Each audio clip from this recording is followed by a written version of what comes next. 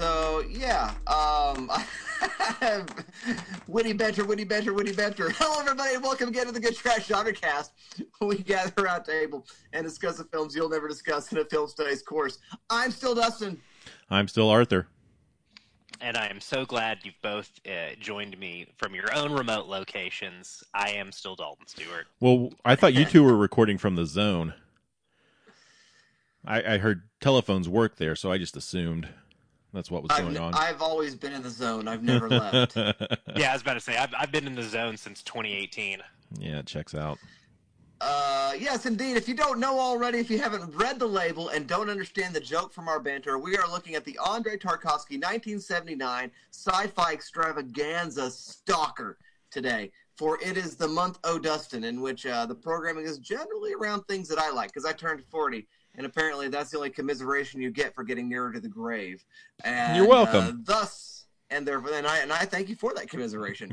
And as we commiserate together my impending death, Stalker seems to be a great choice for that. Yeah, truly, as Gremlins 2 was a great way to close out a marathon about entering one's 30s, Stalker certainly seems to be the perfect film for entering one's 40s. Yeah, it's entirely appropriate on every level. So, in case you're tuning into the Good Trash Genre Cast for the very first time, let me tell you a few things about this show. It is not a review show. However, it is an analysis show. And that means spoilers are part of what we end up doing in the show. However, we're aware of the need of a listener who wants to listen to a good film podcast and think about analysis and whatnot, who might sometimes run into a movie they haven't seen and they're not quite sure whether or not they want to go ahead and see it first and get or not get spoiled or not. So this is what we do to sort of help you make that decision. We start off with a synopsis, which is spoiler-free. We move on to a thumbs up, thumbs down set of reviews, which is very spoiler-like, like the reviews you might read in a newspaper or online before deciding whether or not to go to a movie. Then we play a little mental exercise in which we construct a syllabus around this movie, which would involve maybe mild spoilers of the movie, but very mild on the movie, and maybe some spoilers of some movies that are in its orbit. Then finally, we get down to business, and that's when all spoiler bets are off. And at that point, you're still like, I'm good with this. I want to keep listening. Keep on listening, dear listener, because you'll hear great things about the movie, and you'll also hear the end of it. But I don't think it'll detract from the experience of having watched the movie. So there you go. That's all I have to say about that. Arthur. Yes. Do you have a synopsis? Why, certainly I do. Who'd have thunk? Thank you, buddy. A stalker leads a writer and professor into the zone, a mysterious, perilous area where reality doesn't play by the rules. At the heart of the zone is a room said to fulfill the deepest desires of those who make the journey. Yes, indeed. So there you go. That is Stalker. I am so glad I got to pick one of my, weirdo movies, in this the way Arthur programmed my pickings for this, because this is one of my favorite movies of all time. So I'm very, very excited to hear your guys' thoughts. I'm going to go to you first, actually, Arthur. What do you say in terms of thumbs up, thumbs down review? Me? Yeah, so this is a movie, I think the conversation surrounding Annihilation, 2 years ago, really put this movie, I think, back into a spotlight among film Twitter. And so it's one I'd been hoping to get around to and catch up with, and obviously it's been on Criterion for a long time. But that 2 hour and 45-minute runtime is not always feasible and kind of is a bit off-putting. And so I was really thankful to have this opportunity to watch this movie. And I really, really appreciate it's a hard movie to be like, yeah, I love that movie. Or, I think this is a movie that's all about the emotional experience and journey.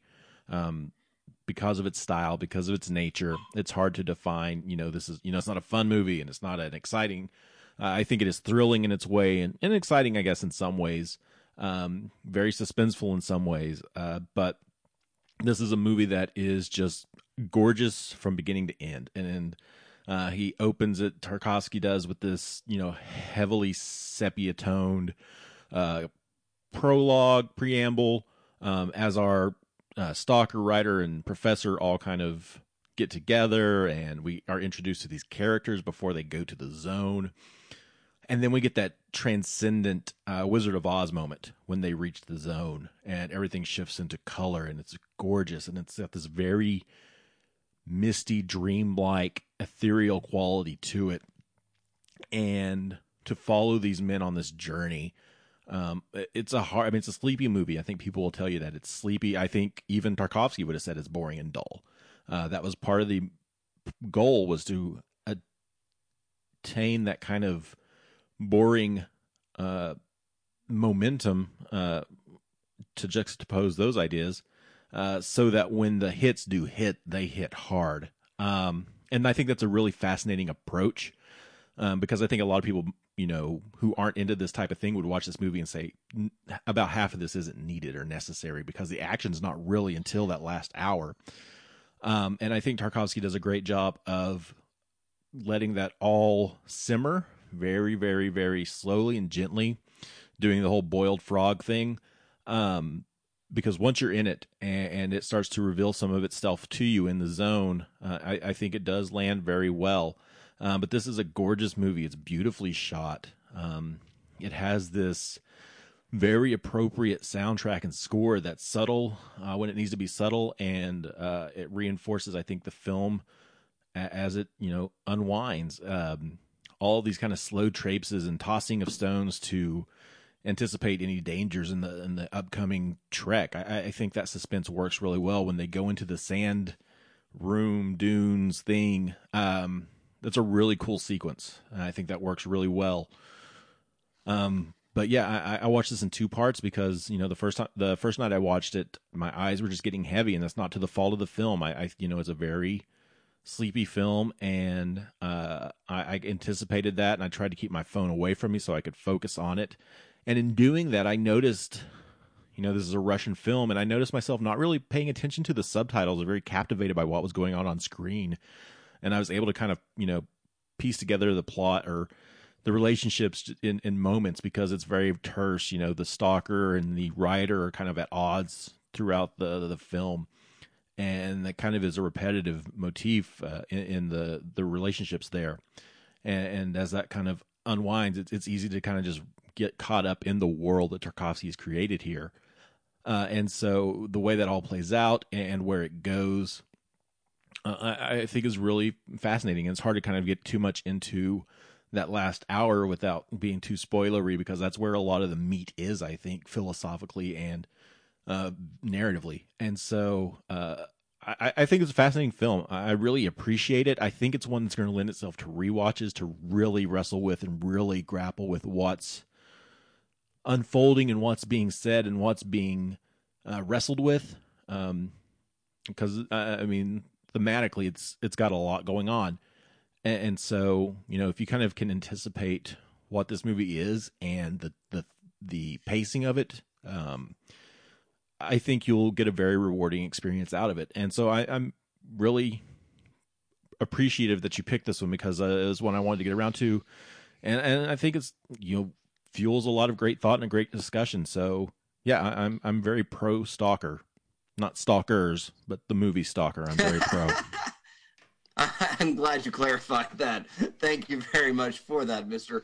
Arthur Gordon. Mr. Dalton Stewart, what do you got to say? Do you like the movie Stalker? Stalker? Stalker. And Streaker. Tell me why. Streaker? I have seen the educational film Streaker, but this is neither the place or time to talk about that. I love the film Stalker, unfortunately. Hey, it's me, Dalton. Time to be a real basic film dude. This is a good-ass movie, huh? If Andrei Tarkovsky had intentions here to make a boring movie, he failed. Sorry, bro, your movie's too fucking compelling. Did you guys know that the average shot length in this is 88 seconds? For those of you listening who are not in the know, I think the average Hollywood shot length is like a second and a half right now. So, do the math. it's just not a way your brain and your eyes are used to watching movies if you mostly watch films from the last 30, 40 years or so. I mean, even in its time, as Arthur kind of alluded to, this would have been something of an anomaly. And Dustin, I know this is one of your favorite films, obviously, so please feel free to jump in with some of that juicy context we love, because not to spoil next week's episode, but I did another 4.5 some odd hours of homework for the show this week. So I unfortunately did not get to read up a lot on the production of this film, but I did watch a little bit of the Criterion interviews that are kind of packaged with the film. Arthur mentioned this has been on the Criterion Collection for quite some time, and if you stream it on the Criterion channel, there is a little short doc about the troubled production of this film. But Dustin, when you get in here to give us your review, and then obviously when we get into analysis and the syllabus, I do hope you're able to give us some insight there, because I can only imagine. I mean, the production design of this film is just such a joy to look at. It's damp.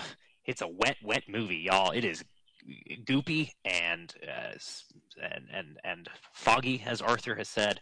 I just like putting my eyeballs on this movie. There's always these slow, ominous creep-ins. Like from jump, this movie kind of had me, and I'm glad I watched it in multiple chunks. I do think that kind of gave me time to digest the first half of the movie or so. I took a break, as Arthur said. This, off air, and kind of alluded to in his review. This film is kind of split into chunks, a sepia tone chunk and a color chunk, very Wizard of Oz style. And I kind of took a break, I would say probably 20 to 30 minutes into the section of the film that's in color. And it really was nice to get to spend an evening wrestling with this, because I think I'll probably be working on this movie for the rest of my life. There's a lot here. There's a lot to think about. There's a lot to digest, and we'll certainly not be able to cover it all here today. Not the least of those reasons being because I actually still have about 8 minutes left in the film, and had to read about the monologue that closes the film out, unfortunately. But I am looking forward to when we start getting into our spoiler discussions. I, listener, am looking forward to being spoiled. So don't let that hold you back from listening to this whole episode if you've never seen Stalker. I do kind of think this is a film where plot is secondary to everything else happening. Arthur mentioned the score already, so I want to go ahead and shout out some sound design choices that are just are really cool stuff. There's some great work at making characters seem far away from each other. That there's oftentimes one of the three leads will be separated from the other two by a pretty significant physical distance, and the sound design kind of does just really clever and cute things to make that distance be both auditory as well as visual. There's all kinds of fun stuff like that, though. I've, of course, already mentioned these slow push-ins, but there's a sequence involving a scary puddle, which if you've seen the movie Glass, you're probably laughing to yourself now. But man, does this film have the spookiest puddle I've ever seen. And every moment of Stalker is just full of that kind of stuff. Well, that's the coolest thing I've ever seen in a movie before. I am glad that I got to Annihilation before I got to this film, honestly, because I do love Annihilation, and then there's some specificities to Annihilation that I think Stalker is missing. But I don't know. The meditative spookiness of Stalker is just kind of full of its own charms, and there's something about the kind of more visceral thrills of Annihilation that prepped me for this in a way that just had me on edge the entire time. And I don't know if I would have been quite as unnerved by Stalker had I not already gotten to Annihilation and kind of seen these two films talked about each other so much over the last 2 years, as Arthur mentioned. But that very visceral, violent horror that we get within Annihilation kind of prepared me for being on edge throughout Stalker, and kind of letting its more cerebral scares really land with me. But yeah, I felt my skin crawling basically the second I started this film, and I loved every moment of it. And I cannot wait to talk about it with the two of you. Alrighty, well, thank you very much for that, Mr. Dalton Stewart. Of course, I like this movie. I picked it. It is like the most me pick of this entire marathon. And so, yes, it's a movie I'm a big fan of. And obviously, I would be a big fan of this kind of movie if you've been listening to the show for any length of time at all. It ticks all my boxes. Is it science fiction? Sure. Is it science fiction that doesn't play with genre stuff?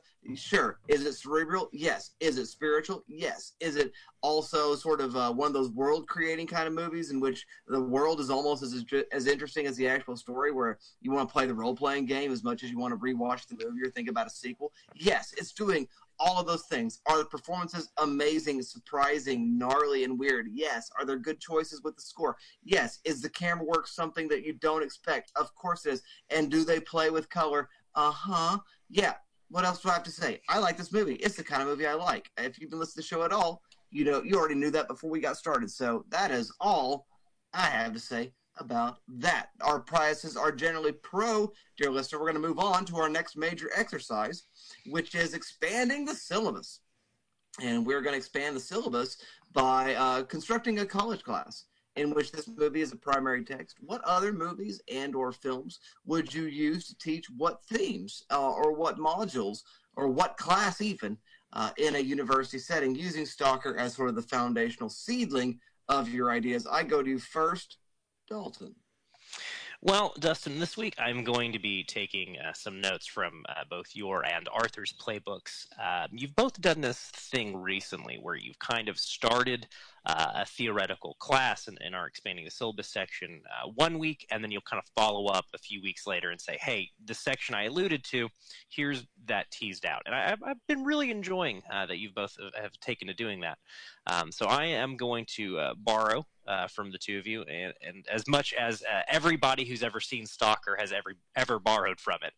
Because damn, from the moment you start watching this movie, do you start going, oh, okay, oh. You start noticing little things that are truly wonderful. But last week I talked about a class called Honor, Identity, and Higher Loyalty when we were discussing the film Hero. And I hadn't quite hammered down what sort of class it was yet. I had a bunch of different films kind of broken up by similarity and of theme and similarity of choices, but I hadn't really hammered down what it was. And I think the more I've thought about it, the more it's probably some sort of social psychology class where we are just going to be using film to explore concepts. But one of the sections in that class I mentioned was the war within, or the dark other, the dark reflection. This idea of, what are you really loyal to when the chips are down and you have to be left alone? What do you actually wrestle with? So in Hero, we have these much more overtly political issues and military issues. And I think here in Stalker, we do get to spend so much time thinking about what moves people, what motivates them, what pulls at them. Obviously, we get a lot of this directly said to camera in the character of the writer. Some really fun monologues from him, and watching the evolution of that character throughout the film, I think is one of Stalker's great joys, because the Stalker himself and the Professor are both much softer spoken characters, and the writer is kind of the audience surrogate insofar as that he is just talking about what's happening to everyone at all times. So even if you do not find yourself personally identifying with the writer, and I think the film doesn't really want you to, I think it makes him a big jerk for as long as it does for that reason. I think it does kind of want to alienate you from him. But if you can get on the wavelength of that character, where he ends up by the time our intrepid heroes, if you can call them such a thing, once they get to the zone, once they have their journey through and out of the zone, you really see this person kind of come to understand what he's ventured into in a way that both the Professor and the Stalker seem to understand going in, which is probably why these characters are a little bit more terse throughout. So what are we going to pair with Stalker? Because it's easy to initially say there's nothing else like it, and yet the longer you think about it, there are a lot of things like it. And we're going to mostly be looking at U.S. Film here. Of course, we'll be talking about Annihilation, a film that makes some of the subtext of Stalker more explicit. Stalker kind of having this question about can you really ever trust that you're a good person? Can you trust your own motivations? And I think Annihilation plays with that in really incredible ways. the author of Annihilation came out during the kind of conversation and discourse about these two works to say, nope, nothing to do with Stalker. Sorry, y'all, but I would be very surprised if a filmmaker who did that. Gilroy, was it Gilroy? It's one of them, right? It's not important. Did what? It was Gilroy Arthur. Did what? Annihilation. Garland? Right? Oh, Garland. Thank you. Alex Garland. I was thinking of the Gilroy brothers. Yeah, Alex Garland. Thank you. I would be very surprised if he's not gotten around to Stalker, and I think that that does Annihilation a lot of favors. The film adaptation, anyway. Well, also, of course, as I mentioned last week when I talked about this class, we'll be looking at Us by Jordan Peele. We'll be looking at some select episodes of the TV series Counterpart, starring J.K. Simmons. I think both of those shows, again, kind of make this journey into the self that Stalker is playing with explicit by making these other versions of ourselves characters within the story, right? The idea of your own id or dark reflection.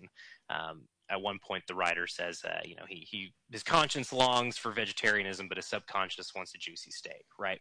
And I think Counterpart and Us both make those sorts of ideas explicit characters who have conflicts with each other, and I really love that about them. I think there's a lot to explore there, especially some of the class stuff that Stalker touches on towards the end of the film. I think Counterpart and Us have a lot of that going on. We'll also look at Blade Runner, of course, speaking of class and dark reflections of the self and what we make and what we desire. I think, we've talked about Blade Runner at length on this show, both in its own episode a couple of years ago and, just on various other episodes. So no need to get into it too much here. And, of course, it's 1982. We'll be looking at John Carpenter's The Thing, another film that takes these sort of terse conversations within Stalker and makes them much more visceral and violent. We'll kind of pivot there into some more snowy horror, but we'll get more concerned with the human, and we'll be looking at 2020 release, The Wolf of Snow Hollow, a follow-up to the film Thunder Road by that writer, director, and star of the film. And see, this is why it's fun to forget somebody's name when they have Jim Cummings? So many credits on a movie. Jim Cummings, thank you, Arthur. Again, no shade to Jim Cummings, although I think it's very funny to forget somebody's name when they put it all over their movies.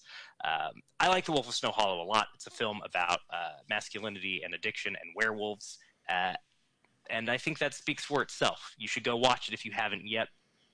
I don't love it as much as I like, as much as I do Thunder Road, but I think The Wolf of Snow Hollow is playing with a lot of really interesting things. And finally, we will be looking at some select episodes from scenes and episodes from season 2 of Fleabag, a show that I think is kind of on the opposite end of the spectrum from Stalker, but is probably more like Stalker than a lot of these other things I've just shouted out, insofar as that it really is explicitly wrestling with how do you become a good person? How do you even gauge your decency as a human being, right? And how do we punish ourselves for trying to be good and punish ourselves when we fail to be the person we want to be? I think Fleabag gets at all of that stuff really well. And again, I think The Wolf of Snow Hollow does as well, but it's got, genre movie considerations that it's busy with, which I think is why it'll be fun to segue from Thing to Snow Hollow to Fleabag. I think there is kind of a fun gradient there happening. So we'll be looking at these films. Of course, there would be some readings on some of the psychological and social interaction concepts we'll be talking about. But I think it's always more fun to look at movies to talk about this kind of stuff, to me, because it allows us to talk about human behavior in a way that's a little bit more removed, right? If it's all fictional characters, it's harder to hurt people's feelings when, you have to talk about things that they've observed in their own lives, I guess. So anyway, that's the class, a deeper exploration of one of the sections of the class mentioned last week. I hope you found it enjoyable. Well, thank you very much for that, Mr. Dalton Stewart. I do find it quite enjoyable, and that sounds like stuff I would be interested in. So I'm going to go to you now, Arthur. Tell us words about what class you're constructing, buddy. Yeah, so my course, I think, is going to be over part of a literary criticism class, maybe, kind of shaping it in there. I think, not 100% certain, but I think we're talking about transcendentalism. I think that would be the way I'd outline this and shape it. I want to talk a bit about some of those touchstones and tenets of transcendentalism and the kind of independency and anti societal ideology, kind of some of the spiritualism there, and look at that. Probably do some select readings from Thoreau, also Jack London. I think because I want to set up the discussion and watch of Into the Wild, would be the kind of the first text I think I'd go to there, in addition to those readings, to look at the impact and how that mindset may have influenced some people. I think that's a good kind of touch point there. And from there, if you want to talk about transcendentalism in film, you got to go to the man who wrote the book about it, literally. And so I want to talk about Paul Schrader's Transcendental Style in Film, and look at some of the directors he outlines there, which Tarkovsky is lumped in a revised edition of that with some other directors. But the basis of that was around Ozu, Bresson, and Carl T.H. Dreyer. So I think we'd look at some stuff there with Dreyer, maybe in particular, because I'm more familiar with that, and probably talk about Joan of Arc. I think would be a good spot to go. Vampire maybe as well, but I think Joan of Arc's the one you want to probably run with in the class, in this kind of overview thing. And so I just want to use that to kind of outline the transcendental style in film, what that looks like, and how Tarkovsky sits in there. And then from there, I'm probably going to end this course with Schrader, and I want to talk about First Reformed and look at that as well, kind of in conjunction with Stalker. Sounds good to me, man. Yeah, Arthur, I gotta say, that's a Stalker and First Reformed is a pairing that hadn't occurred to me. But yeah, I think there's a lot of really interesting overlap between the two thematically. There you go. All right. Thank you very much. So let me talk a little bit about my class, and I don't know what I would call it. It in some senses pairs with what Arthur is doing. Arthur is, again, a transcendental film style, the sort of text by Paul Schrader, which is a great sort of exposition of the work of Yajiro Ozu, the Japanese filmmaker, Robert Bresson, who is on a list of people that Tarkovsky seeks only to impress. At one point he's asked about Stalker and Stalker not doing very well. He says, there's only two people I want to impress with my movie. One of them's named Bresson, the other one's named Bergman, which is very, very funny. And then, of course, he's already name-dropped Carl Theodor Dreyer of Vampire and Passion of Joan of Arc fame. And so that rather than a stylistic sort of turn, I've got more of a thematic turn. And so there is a little bit of overlap, but we're thinking, I'm thinking more about the ways in which cinematic fantasies are constructed that help us to wrestle with spiritual issues, right? Spiritual questions, spiritual searchings. And not like preaching movies who've got like a theological theme. I'm not thinking like, some kind of biography of Martin Luther or something like that. But rather those movies that just sort of become for us meditations, on-screen meditations, that force us to navigate and negotiate some of our own issues, and also stay with us when we leave the film and help us to think about other ways we can live our lives that are more satisfying and meaningful and generous and loving. That's what I'm thinking about. And, what it means to be a human being, how to better be a human being, contact with the divine, all of that. So that's what I'm thinking about. So I'm calling it Spiritual Fantasias in Cinema is the name of the class. And it's a long class, and Stalker would be one part of it. And with Stalker, I think I would talk about just the gnarly labyrinthine kind of journey of it. I would talk a lot about the practice of walking labyrinths in spiritual traditions, and the idea of you can't always go the same way you went before, and the role of intuition in living a life in which you're trying to figure out the right things to do and how best to live. I think that's where that would begin.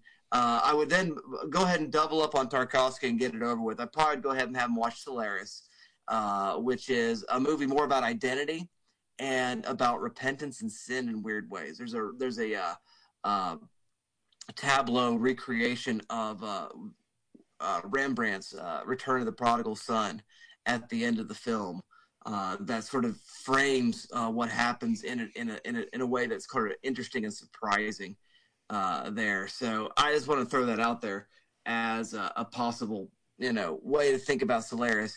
And then we got to talk about the Messiahs, because, you need your own personal Jesus, someone who loves you, someone who cares. And the way that we're going to have to do that is by watching The Matrix, all 3 movies.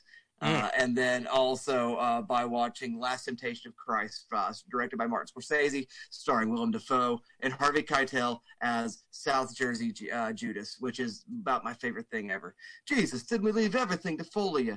It's really, really funny. But it's also a very interesting movie and an excellent set of thematics about reluctant messiahs, reluctance, and also about doing what ought to be done or what needs to be done in the face of conflict, how one goes about doing that kind of stuff. And also some pretty interesting Buddhist meditations on just being and nothing, and the monkey mind, and also the relationship with reality, I think is pretty interesting. Moving on from there, we'll get all real East Asian, and Apichatong Wies recalls Uncle Boomy, who can recall his past lives, shocking no one that it makes my list here.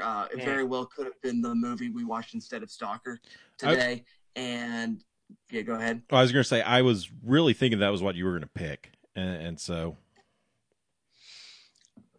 It was a very, very close decision. I also would not have been surprised. Oh, sorry, Dustin. I was just going to say I was also not have been surprised to see A Cave of Forgotten Dreams. Same filmmaker, I think, right? Or is that Cave of Forgotten Dreams? That's Werner Herzog. That's Werner Herzog. I'm thinking Dream of the Serpent is what I'm thinking of, or something. That's something Embrace like of the Serpent. Embrace of the Serpent. Thank you. Maybe. And that's a different director also, but I can't remember who. I'll have to do some research, but there's another one that I think is either from that same filmmaker. But I know you love Uncle Boonmee. Yeah, another one I need to catch up with.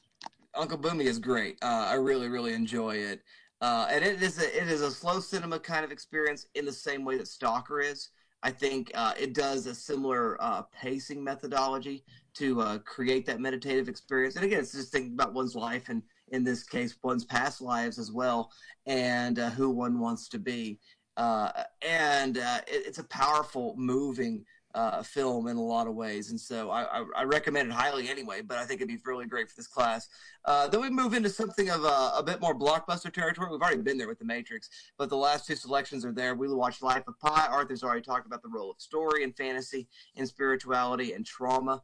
We can talk about those kind of things. Then touching back on trauma and the absence/presence of God, we can look at the film Gravity.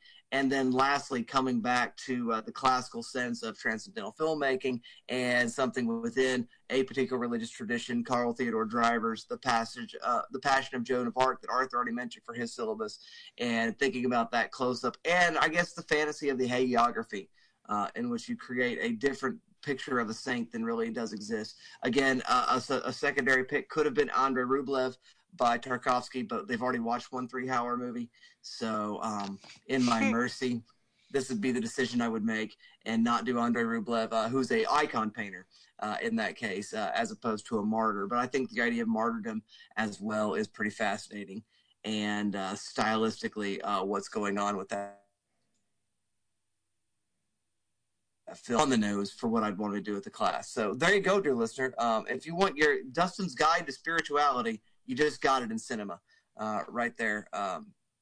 Those are the movies that move me. So there you go.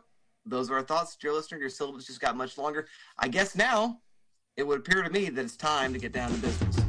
It's business. It's business time. I know what you're trying to say. You're trying to say. I know what you want. You want to get down to business. What I call it business time. Ooh. Business. You got your socks on? I do have business socks on. I took out the recycling. I've already brushed my teeth. You know. You don't have your weekly after work sports practice? It's not Wednesday, but nobody cares about football this year anyway, so there's nothing good on TV. I'm just saying. I just have this bag of metal nuts and several strips of fabric. I don't need to know what you call it, Dalton. That's pretty kinky. Stalker. I don't even know how to. I don't know how much I want to lead this discussion, or I want to let you guys lead this discussion, because there's a lot I want to talk about. But I I have seen this movie like 7 times. What made you choose this So, over Uncle Boone Me? I think it's a little more watchable, for one thing. I mean, Uncle Boom is very well recognized. It's a Palme d'Or winner, and so it's also quite watchable. But I think it is a little bit more accessible. Boonmy's doing the same kind of thing about what the Celtics call the chasing of the wild goose, which is the sort of the spiritual pursuit. But it's doing that in a very specific Buddhist kind of idiom that I think is a little distance from us. And this is doing something more in a Western Christian kind of idiom. And I think that's more accessible, if that makes sense. Yeah. And it's a full out science fiction film. It's a genre film that has been elevated. And that's another sort of part of Dustin's wheelhouse of movies he likes. Is he likes movies that are actually straight genre movies, but they've done something else. Yeah. In addition to it. And so when you make it an avant garde genre movie, then I'm in. And that's what I think Stalker is. Well, cool. Well, to that point, Dustin, I think maybe a good place to start is form. Arthur's already kind of teased out some of the transcendental filmmaking flourishes in Stalker. I guess maybe that's a good place as any for us to start, because if we go into themes immediately, we're going to get lost in the zone right away.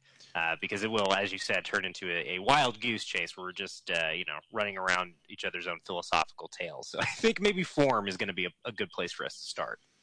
Well, I think your sense of wild goose chase is very accurate. I want to be clear, though. The Celtic sense of the wild goose chase is the spiritual pursuit. This is how you chase the Holy Ghost. It's like chasing a wild goose. And the idea is that eventually you do catch it. But that's a whole different animal. That's interesting. Yeah. Whole different animal. I would have expected the metaphor. You're right. Obviously, an animal that can be caught with one's hands. I just kind of assume, in the Celtic tradition, it would be more of a deliberate uncatchability. So thank you for clarifying that. But yes, style.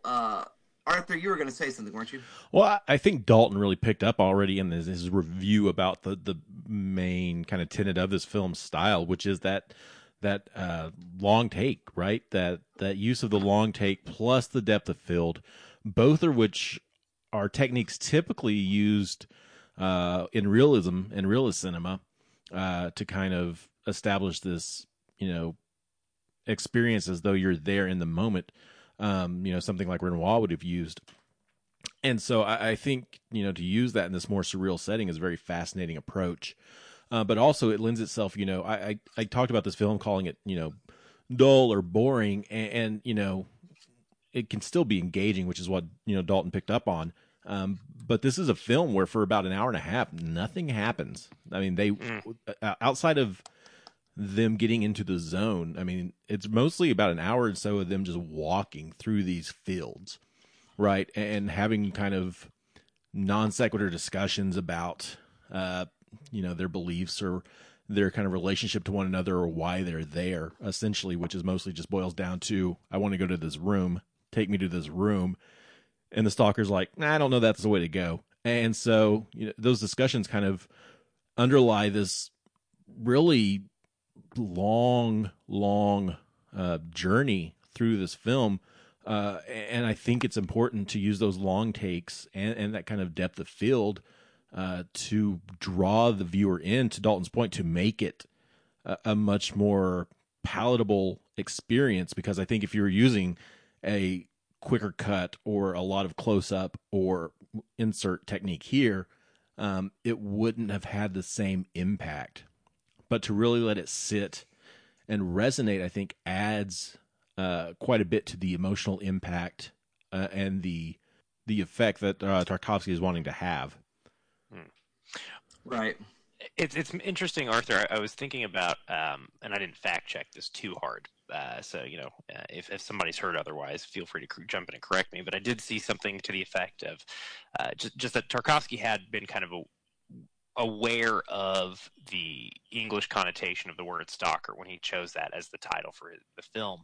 And I didn't check what veracity there is to that, but if there is truth to it, it does kind of make the these slow push-ins that we get even more interesting to me, because there is this very voyeuristic feel to those long takes. And Arthur, you kind of, you referenced realism within, realism as a style within film, but also, I think of documentary too as another form where we get a lot of long takes, and we often do spend time, with a director of photography deciding to make something a close-up, right? And then so we get a super duper slow push in.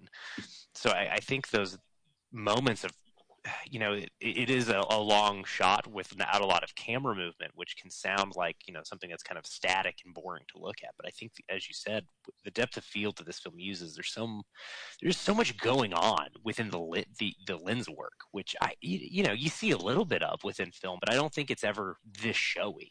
Which, again, I think the film is restrained in a lot of ways, but I would say that those push-ins border on showy in a way that I really appreciate, because it isn't often you see them used quite this way. I agree for sure, and I'm glad we spoke to those particular cinema issues around cinematography. But I think also the mise en scène, just what's on screen there. Tarkovsky also functioned as the art director for the film. Yeah, I saw that in the opening credits. What a weird choice! What a hard job to give yourself. Yeah, well, he's, I think, a bit of a tyrant. I'm not sure Andre was exactly a nice person to work with, but I don't know. But there are conflicting stories on either side, but I'm not sure he was very pleasant. And so do it yourself is always easier sometimes for those kinds of people. But that being said, there's a couple things I just want to observe about that. First of all, we got to talk about style in terms of the use of monochrome, which has been sort of tinted into that sepia tone bit there, and then the full color of the zone, although it mixes in a weird way at the end. But it does give us a real strong, I think on purpose, bit of a remembrance of The Wizard of Oz. I think that's what we've got to be thinking. Yeah, definitely. So deliberate. Yeah. Yeah. So I mean that's the first thing, and again the drabness and the dullness of that life, on the outside, and it's weird that it's not prettier inside the zone. The zone really is kind of the wasteland. It's just the wasteland in Technicolor as opposed to a wasteland in monochrome outside. So that's a really, really interesting, again, stylistic choice. The ways in which the movie uses these sort of decayed rail yards that have been abandoned, uses these old abandoned army tanks. There's a body inside of a car in one of those push-throughs that goes a long time to finally refocus on our stalker character. And then there's another moment once they're inside the sort of major building in which the room is located, where we see for a long time the body of what appears to be a woman. No story, no context, nothing like that. But again, those art direction kind of choices. And then the last thing I want to mention, just in terms of that, are the long sort of tracking shots. I guess there would be what you call an upside down tracking shot, where the camera's pointed directly down at the ground, but in this case, the ground is water. And then it tracks along whatever that stream of water happens to be for some time. There's a couple of those, and those streams or bits of water are full of this various detritus. I'm so glad, Dustin, I'm so glad you're bringing this up. Yeah, I was going to make sure we talked about this if somebody didn't bring it up, so I'm so glad you're talking about it, because it is a moment in the film where it does feel like Tarkovsky has 20/20 eyes, man, where you're just seeing like plastic bottles floating in water that is nearly black, that just looks so putrid and undrinkable. Yeah, and there is a major thing in the novel Roadside Picnic by the Sturminski brothers. I'm not saying that name right. Good luck. I think I'm adding a vowel with that. But anyway, the two brothers who wrote the Roadside Picnic, one of the things that stalkers do is they like steal contraband from the zone. And one of the major sources of contraband is this hell slime, is what they call it, that comes from the zone. And I think some of that is a nod to that in the film. Whatever the sort of strange supernatural property stuff is that's there. But I think the actual content of the stuff is kind of interesting, because we oftentimes see syringes. Yeah. We see weapons. And at one point, we find out that the writer has brought a pistol with him, and his weapon is added to one of the pools of water later on. We do see some religious tracks only once. I think I remember a card of, I think, St. John, that one of those saints cards that sometimes people of an Eastern Orthodox tradition or other high church tradition might put in their home. And again, more of the, again, just products of consumption, bottles and cans and that kind of stuff as well. And again, those are all picked and designed. The water itself, gets a particular kind of texture with its greasiness. Yeah. Baby Rose ate popcorn and watched a lot of this movie today, which is kind of surprising, or yesterday when I watched it. And she kept saying, "That water dirty, Daddy," which was about the funniest thing of all time. And so all of those choices and just the sets themselves all lend ourselves to this sort of, again, post-apocalyptic kind of wasteland. And this is pre-Chernobyl. This movie comes out like 7 years before Chernobyl happens. Yeah, it's wild. There was a nuclear disaster in 57 within Sure. the USSR that's worth mentioning. But you're at the big one, had yet to happen. And so, yeah, that's kind of a wild thing there. But all of that sort of formal stuff there also creates this idea of a way of which of finding things that is somehow older and abandoned. I mean, that's what it all achieves, right? Like, this world is set in time, frozen in time for the 13 years before whenever the meteorite, which turns out not to really be a meteorite, struck to right now. So it somehow is locked in the past, but it is also demonstrating, is full of the detritus of what has caused the sepia tone monochrome world on the outside, brimming with life, but also decayed and forgotten. And so again, just mise-en-scène wise, it begins to communicate some of those big thematics in a way that I find really fascinating. Well, and now's a good time to mention, just as we're kind of talking about the detritus of the world outside the zone creeping in, there is an explicitly kind of post-apocalyptic thing going on in this film, and I say that in sort of the way in which Children of Men or the first Mad Max film are post-apocalyptic. Like, society is on its last leg, but there is some semblance of organization and community, and there's universities and police forces still, right? But there is definitely a great terror across the land of some sort. Right, I was agreeing. Yeah, no, I just think it's good to bring it up because I'm glad we're now talking about it, because I don't think we've discussed it yet, but I think it is so the bleakness of the world outside the zone becomes so integral to the conversations about the zone and the room of secret pleasures. It's it's the compass from the Pirates movies, but it's a room, and it just gives you the thing. You don't got to find it. Right. And I do think that apocalyptic nature of the film, again, it slots in so well with that transcendental vibe, because that transcendental filmmaking style kind of allows you to have these apocalyptic considerations, but make them less thrilling and more meditative in a way that's just so interesting. But again, that bleakness really does become sort of, I don't know. I think the film never feels like it's tipping all the way over into anything nihilistic. Far from it.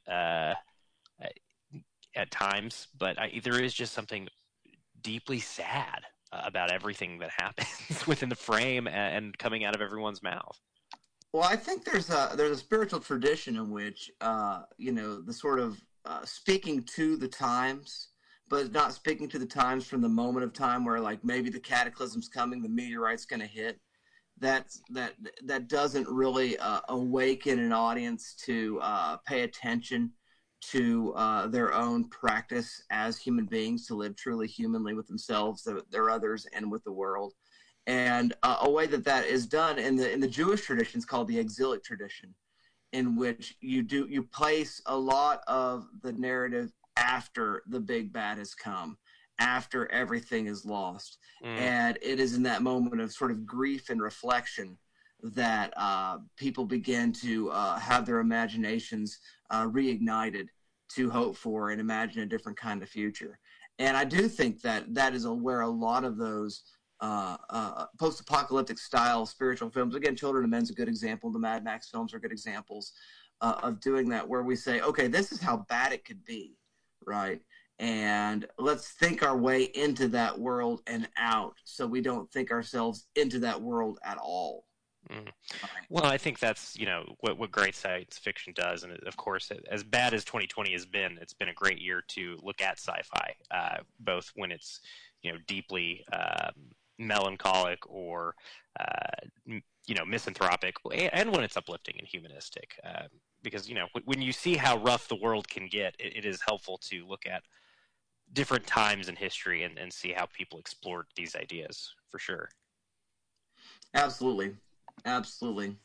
I don't know if I want to spend any more time talking about this. If you guys do, that's great. I just want to mention the idea that you can't go in the same way, that the place is full of traps, that you can't just make a decision ahead of time as to how you're going to proceed to get to the room. You've got to sort of play it intuitively and always being willing to check your bearings. I think it's an interesting spiritual practice. Some interesting mindfulness stuff. Pursue the divine. I don't know if there's anything more that I want to say than that, other than, by the way, it's gnarly if you actually play it. And when you make it into hard and fast stock rules, that's when you die or you cause others around you to die. Huh. I'm just saying. Yeah. Yeah, no, go off. I love that. It worked one way one time. Let's always ever do that. That's terrible, right? That's a bad idea to do that. Now, that's to say, not to say there aren't practices. Not there aren't behaviors. Again, the tradition of tying up the nuts and the things, it works, right? And so that's a tradition that's passed down. So it does both things. It's like, okay, here are the ways that we've handled this stuff. This is the way me and Porcupine have been doing this for years, coming in and coming out of this place, right? And so they have built up for themselves a spiritual tradition, right? Which is helpful. But the actual practice of today's the day I'm in the zone trying to get to the building. When that's the case, I use the traditions to help me improvise my way. Well, and it's an interesting third way kind of approach to that. Buddy, I'm glad you're talking about this because it does brush up right against something I do want to talk more about. So I guess I'll just kind of throw out what I find some stuff that I was thinking about that feels connected to this, and then we can kind of see where we're at. But yeah, this discussion of spirituality, obviously we haven't really talked at all about how religiosity or faith enter the film, explicitly, like in the dialogue and in the actions of the story. But these kind of subtle ways in which they're in the film are very interesting, as you've talked about. This kind of discussions of paths taken and knowability versus unknowability, but some specific, just like historical and contextual stuff. Child's being a naughty boy. Some historical and contextual stuff I do want to bring up. Right, we're talking about a film from a nation that at this time is explicitly a-religious. Right, if not, I know that there's different policies at different times in the USSR's history, so I don't want to go as far as to say is explicitly atheist. But again, a state without a church. But also a country and a people with a pretty long religious tradition, as you mentioned. Eastern Orthodoxy having its ties to high churchiness, and going all the way back to the role of the church in Western Europe during the fall of the Roman Empire and in the Middle Ages. And I only bring up that time period because of kind of these apocalyptic considerations we were talking about earlier, right? And the story traditions, looking at how bad things can get. I did do some research. The writer references this character, the Wandering Jew, which I wasn't familiar with. So I did some research, and it's like a third. Different in different versions of the myth say different people, but and different transgressions. But it's this 13th century folklore that entered into Europe, again during the Middle Ages or so, when anti-Semitism was just through the roof up in that place. But this idea of this character that mocked Christ during the crucifixion is now doomed to wander the earth until the second coming.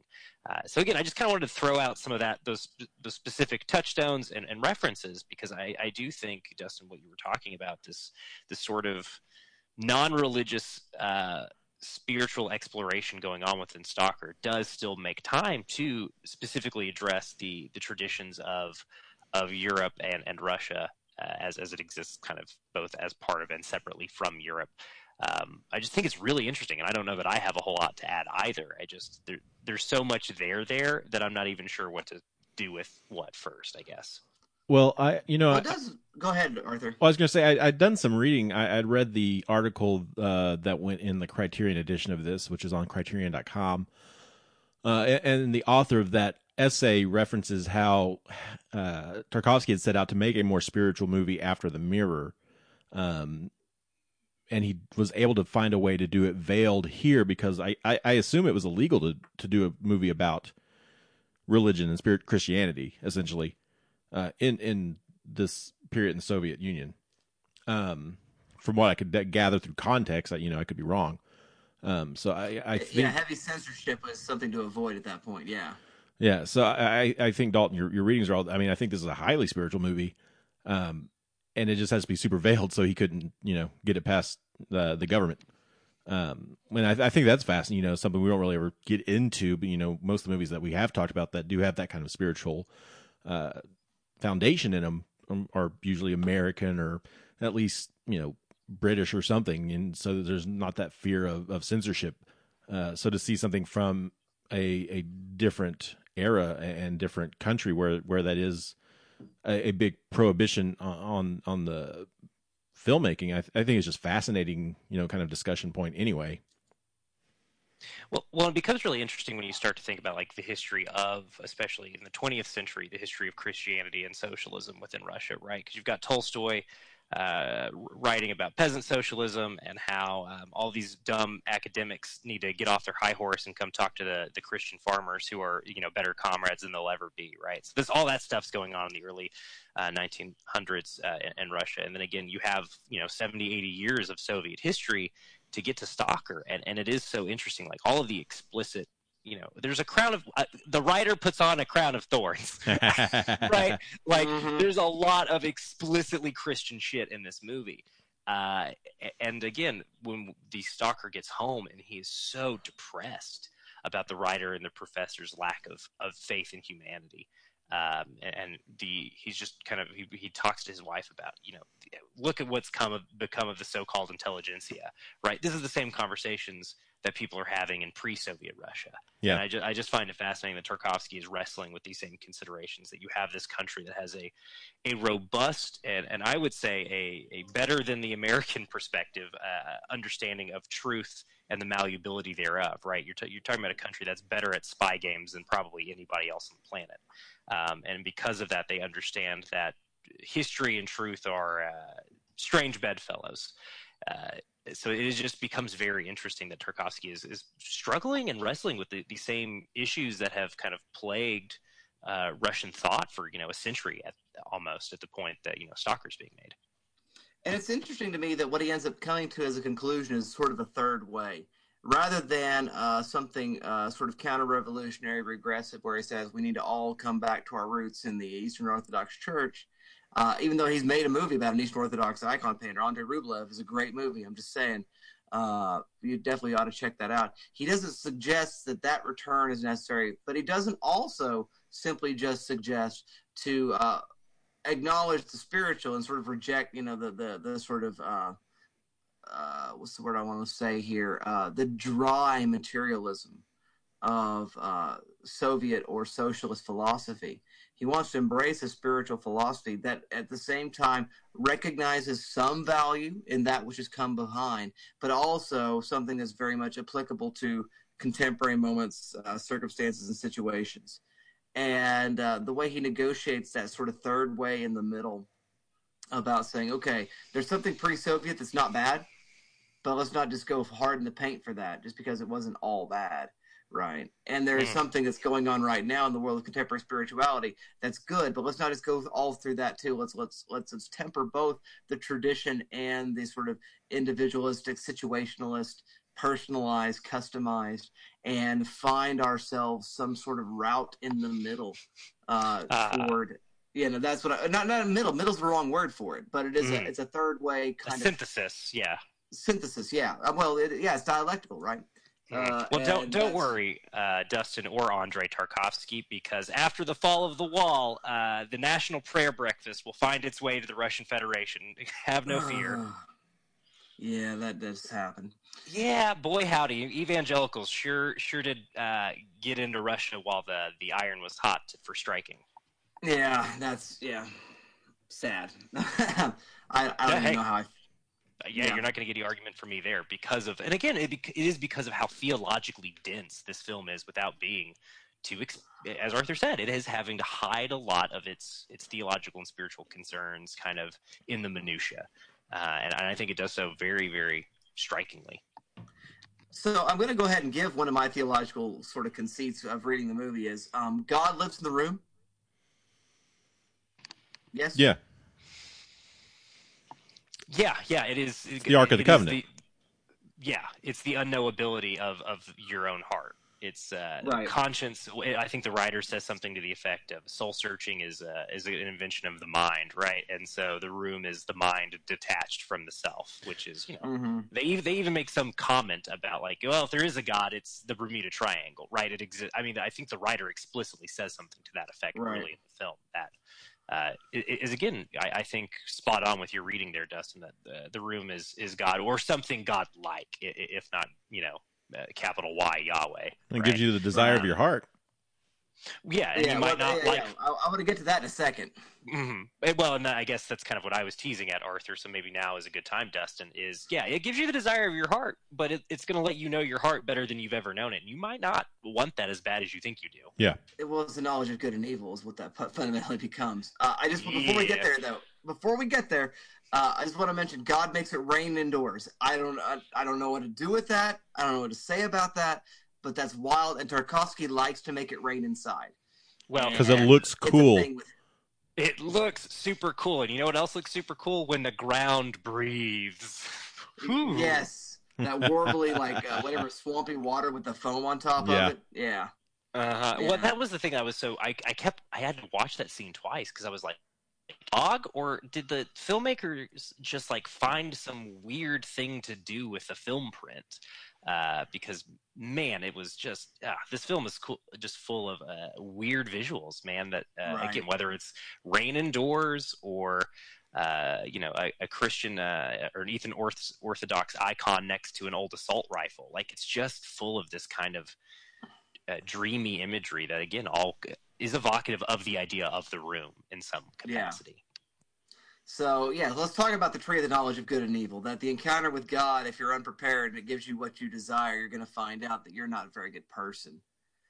This is the one moment where a film that has ever been about human depravity, that preaches an idea of depravity, does so in a way that is not off-putting to me. Yeah. Because oftentimes when it's people suck and here's how bad everybody sucks, you bunch of dirt bags, you suck. I've seen lots of that movie. Dustin, are you talking about next week's film right now? I could be. Because I'm thinking about it. Yeah, you're absolutely right. This film does something that many, many films before and since have tried to do, which is, Salo, right? Is right around, not right around, but is contemporary enough. It was within a decade of this film. Come and See, another film about human depravity. Both films that I'll probably, I'm more likely to get around to come and see. But yeah, there's tons of films about the depths of human hatred and ugliness, and this film manages to do it in a way that is, PG, frankly, but also psychically terrifying. Yes, that's the thing, is it doesn't it doesn't pussyfoot around the idea that this is terrible and something that's utterly destructive and something with which we should recoil in horror. It does not draw back from that, but it does not sort of gleefully, wallow in its, what's the word I'm looking for?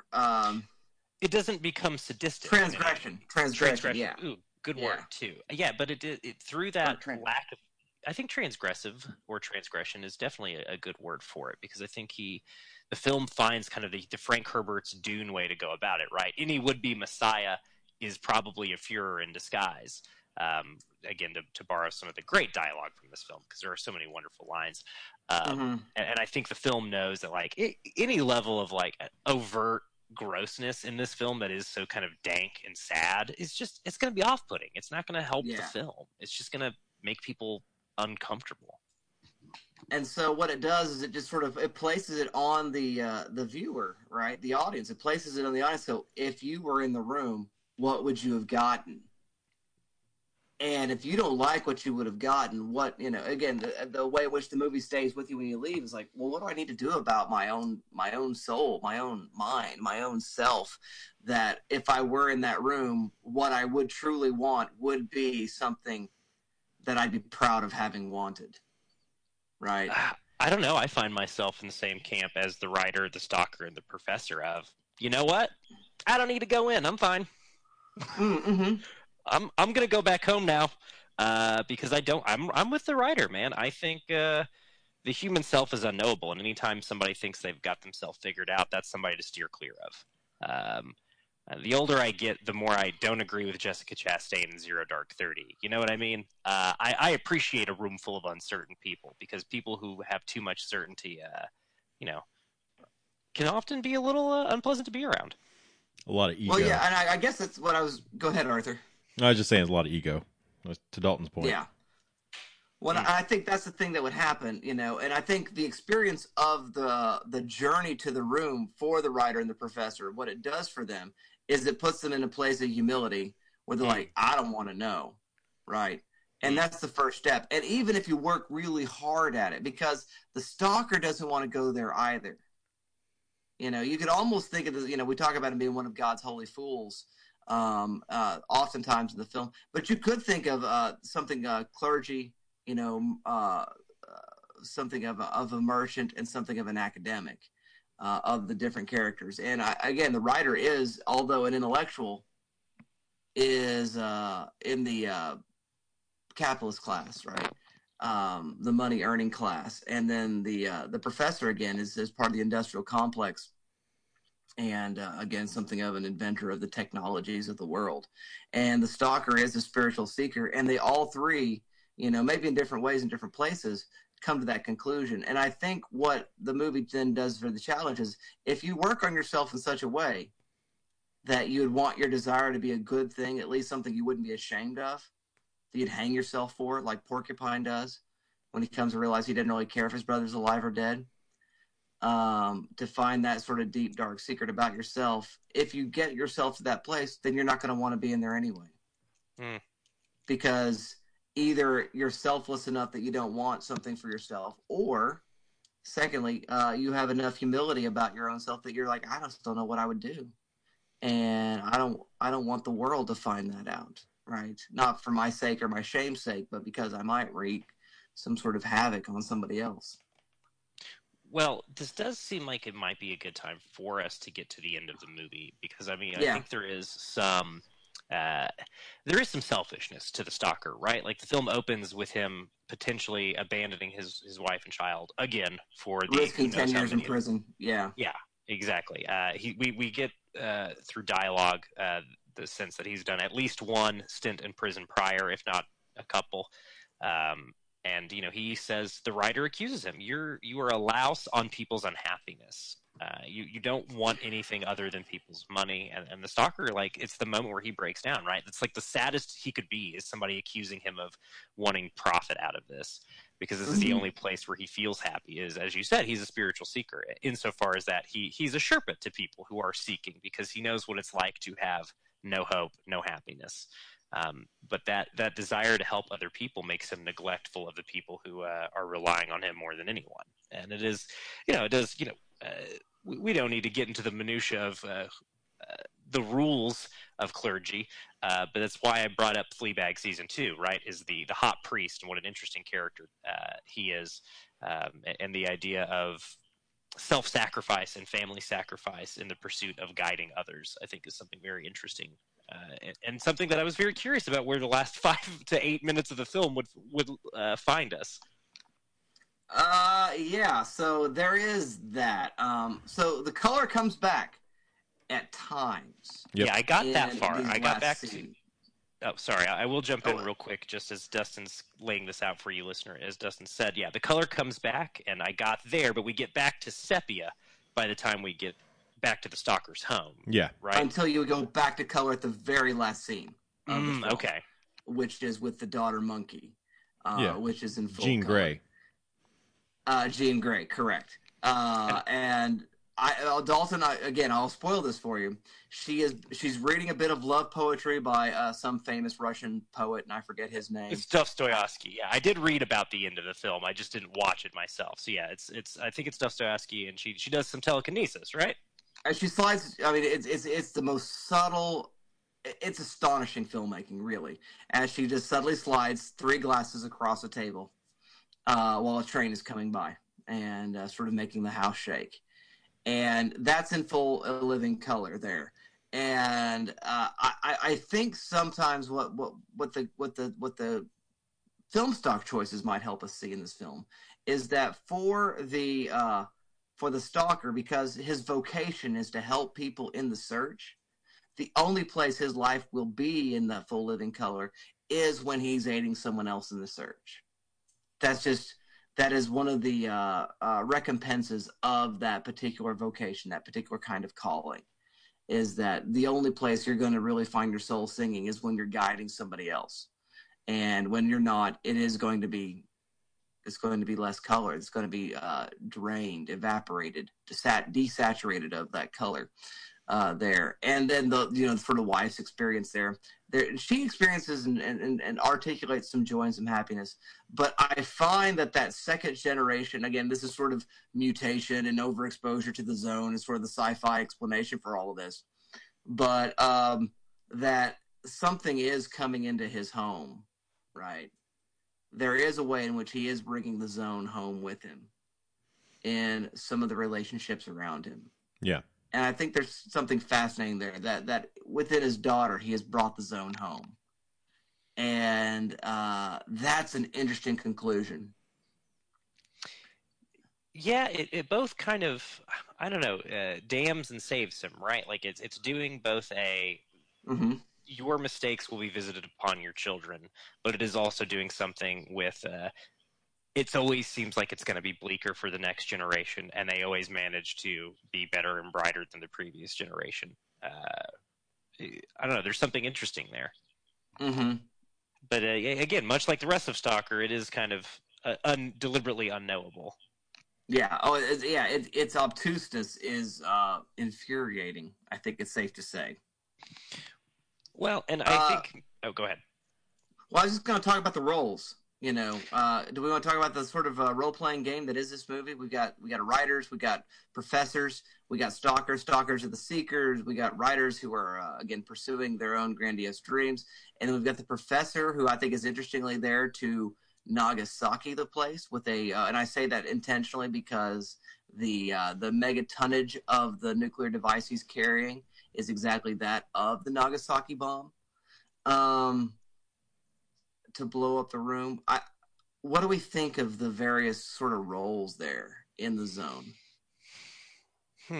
Yeah, it is interesting, and I'm glad you brought it back to that because I was actually just about to reference, when I mentioned the unknowability of Stalker, I was going to reference the writer's monologue that definitely seems to be Tarkovsky speaking directly to audience because the writer does make direct eye contact with the camera more than a couple of times in that monologue, and it is about how whatever art you give people, they will consume it voraciously, even if you're giving them, much to the Holy Mountains point, you're giving them a big old fat turd from right in the darkest part of your soul. People like stories, regardless of what they say about the human condition. And that's a frustrating place to be at. So I do think the writer kind of exists as this middle ground, right? The professor is there to blow up God and realizes that's maybe not the right call. The stalker is uninvested in the outcome, is all about the journey, and the writer is, I don't know, similar. I don't know. Maybe that's where I'm having. Maybe you guys can chop this up a little bit better for me because I feel like the writer and the stalker are kind of unconcerned with outcome, but for different reasons and in different ways. If that makes sense. I don't know that the writer's unconcerned with the outcome. I think the writer wants what he wants and then decides he's not going to get what he wants and doesn't really know what he wants and wants to, no, you don't want to sell me Death Sticks. I'm going to go home and think about my life. That seems to be the writer's reaction to the journey there. That's a very good point. I am conflating with conflating where he ends with the rest of the character. And you're right, until he goes on that journey, it is very much an ego trip. It is about experiencing the route to the room to say that he did it and to get the thing that might be cool. Right, and it does seem to be like a spiritual set of practices that are for self-gain and self-aggrandizement. Again, to come back to that, it does look a lot like contemporary American evangelicalism. The reason why we go to church is because of all the good stuff we'll get from it, and that's not really why. I'm just like saying. a hot lady, because that's the whole part of his journey to the room is he's bringing a date that ends up bailing. Yeah, right. My smoking hot wife, right, or whatever version of it that the preacher will say at a NASCAR prayer beforehand or whatever, invocation at a NASCAR race. You know what I'm talking about, don't you, Arthur? Yeah. That kind of thing is sometimes the motivation for a spirituality, and that's not good. And then there is, I think the professor is antagonistic. Like, it seems to me that the professor believes in it, believes it's real, believes it's powerful, but also thinks it to be dangerous. And so it seems like an old school Soviet socialism almost represented there as an approach to spirituality. Well, and I would even go as far as to say is maybe, and this is more of an American-centric lens or Western European-centric lens, a real Irish Catholic, a real Liam Neeson in The Grey or Dalton after a bad weekend. It's God's real and he's a jerk and I want nothing to do with him. That kind of spiritual seeking, right? For sure. So, I mean, yeah, it's definitely getting us somewhere there. But I think those different roles and different ways of reaction are just fascinating all by themselves and just worth talking about. Like, there's a way in which, again, the RPG version of this game sort of like lends itself before we even get started to think about these as character classes. But they're actually classes of humanity rather than, clerics and wizards and warlocks or whatever. Although clearly, our stalker's a druid. Yeah, hell yeah, dude. I'm just saying. So yeah, that's the main thing I wanted to touch on there. Are there any other big major thoughts on Stalker before we wrap up? I think I'm good. Yeah, I'm good. The only note I have here, and we've kind of talked about it, is just the idea that examining the truth changes the truth. But I feel like we've kind of talked around that the entire business time section of the show. So I think we can go ahead and move right along, Dustin. So let me give you the Zen Cohen version of that thing, though, right? You're absolutely right. Examining the truth changes the truth, but also examining the truth changes you and changes the angle which you're looking at the unchanging truth, and so it looks different. And round we go. Zen Cohen's Fun Times. Did you hear him? Yeah. Are you there? Oh, I heard it all. I was just smiling real big because he was just unresponsive. The last time Zen Cohen's came up on the show, it was for War on Everyone, I'm pretty sure. I am a lineman from Wichita. Okay, moving on. I think this has been a good time and a good discussion. Let's render this film to the shelf or to the trash. What do you say, Dalton? Go. Yeah, it's a good-ass movie. You should watch it if you haven't before. I've been telling people it's like Annihilation, but the Russian and the 70s and dudes. So if that does it for you, you should check it out. If that doesn't do it for you, well, there's also a lot else there. Check it out anyway. Yeah, check it out anyway. We've discussed for over an hour now all the weird and cool and interesting stuff about it. Very cool. What do you say, Arthur? Yeah, I think this is easily a shelfable film. So good pick, Pops. Oh, thank you. So happy birthday to me. We watching Stalker. Yay. So I'm also saying shelf because I picked it because I like it. So why would I not? That zone-themed birthday party was a weird choice. It is a weird choice. You'll have to come in with nuts with the little streamers tied into it just to find the party. I give you all maps that are different. Oh my gosh, that'd be great. All right, well there you go. That's the end of the month o' Dustin or whatever we're calling this marathon. So we've got another movie though for next week. Arthur, what are we doing and how are we doing it? Hey, I get my shtick back. How about that? Finally, after 2 months, Yay! The reins have been handed back. So they were in good hands though. It was a fun couple of months. Well, next month we're going to wrap up the year with a marathon that we had. Originally done a couple of years ago. We did a short marathon, I think 2 years ago. I don't know. Time is a circle. It's a construct. I was not married yet, and I was. We were still at living your with apartment. Heath. Yeah. So whatever that It's been 3 timeline. years, probably. Jeez. Anyway, so we did part 3's. How appropriate. We did part 3's chapter 1. I subtitled it chapter 1 just for fun, but it also left it open to a potential sequel, as most great blockbusters do. And so next month we're kicking off part 3's chapter 2, where we're going to be looking at the third entries in the film franchises. They may be the third part, the end concluding part, or they may just be a stop in the journey of the franchise. And we're going to kick it all off in honor of Mank, David Fincher's directorial return. He's only made one movie in our entire run of this show. So, yeah, it's going to be fun to get back in that frame of mind. So in honor of Mank, we're taking a look at Alien 3, or Alien Cubed, depending on how you read the title. I prefer to read it as Alien Cubed, because then it makes into a mathematical problem that it needs to be solved. So thank you Makes it very more much interesting for that, anyway. Arthur. If you want to talk to us on social media, Dalton could say those things, but you know where they all are. We're on Twitter. Find us on the Twitter. We're on Gmail. It's our name, goodtrashpodcast@gmail.com. We're on Patreon. That's our initials, Patreon/GTM. Give us money if you like. Otherwise, keep watching, keep talking, and we'll see you all next time. I'm not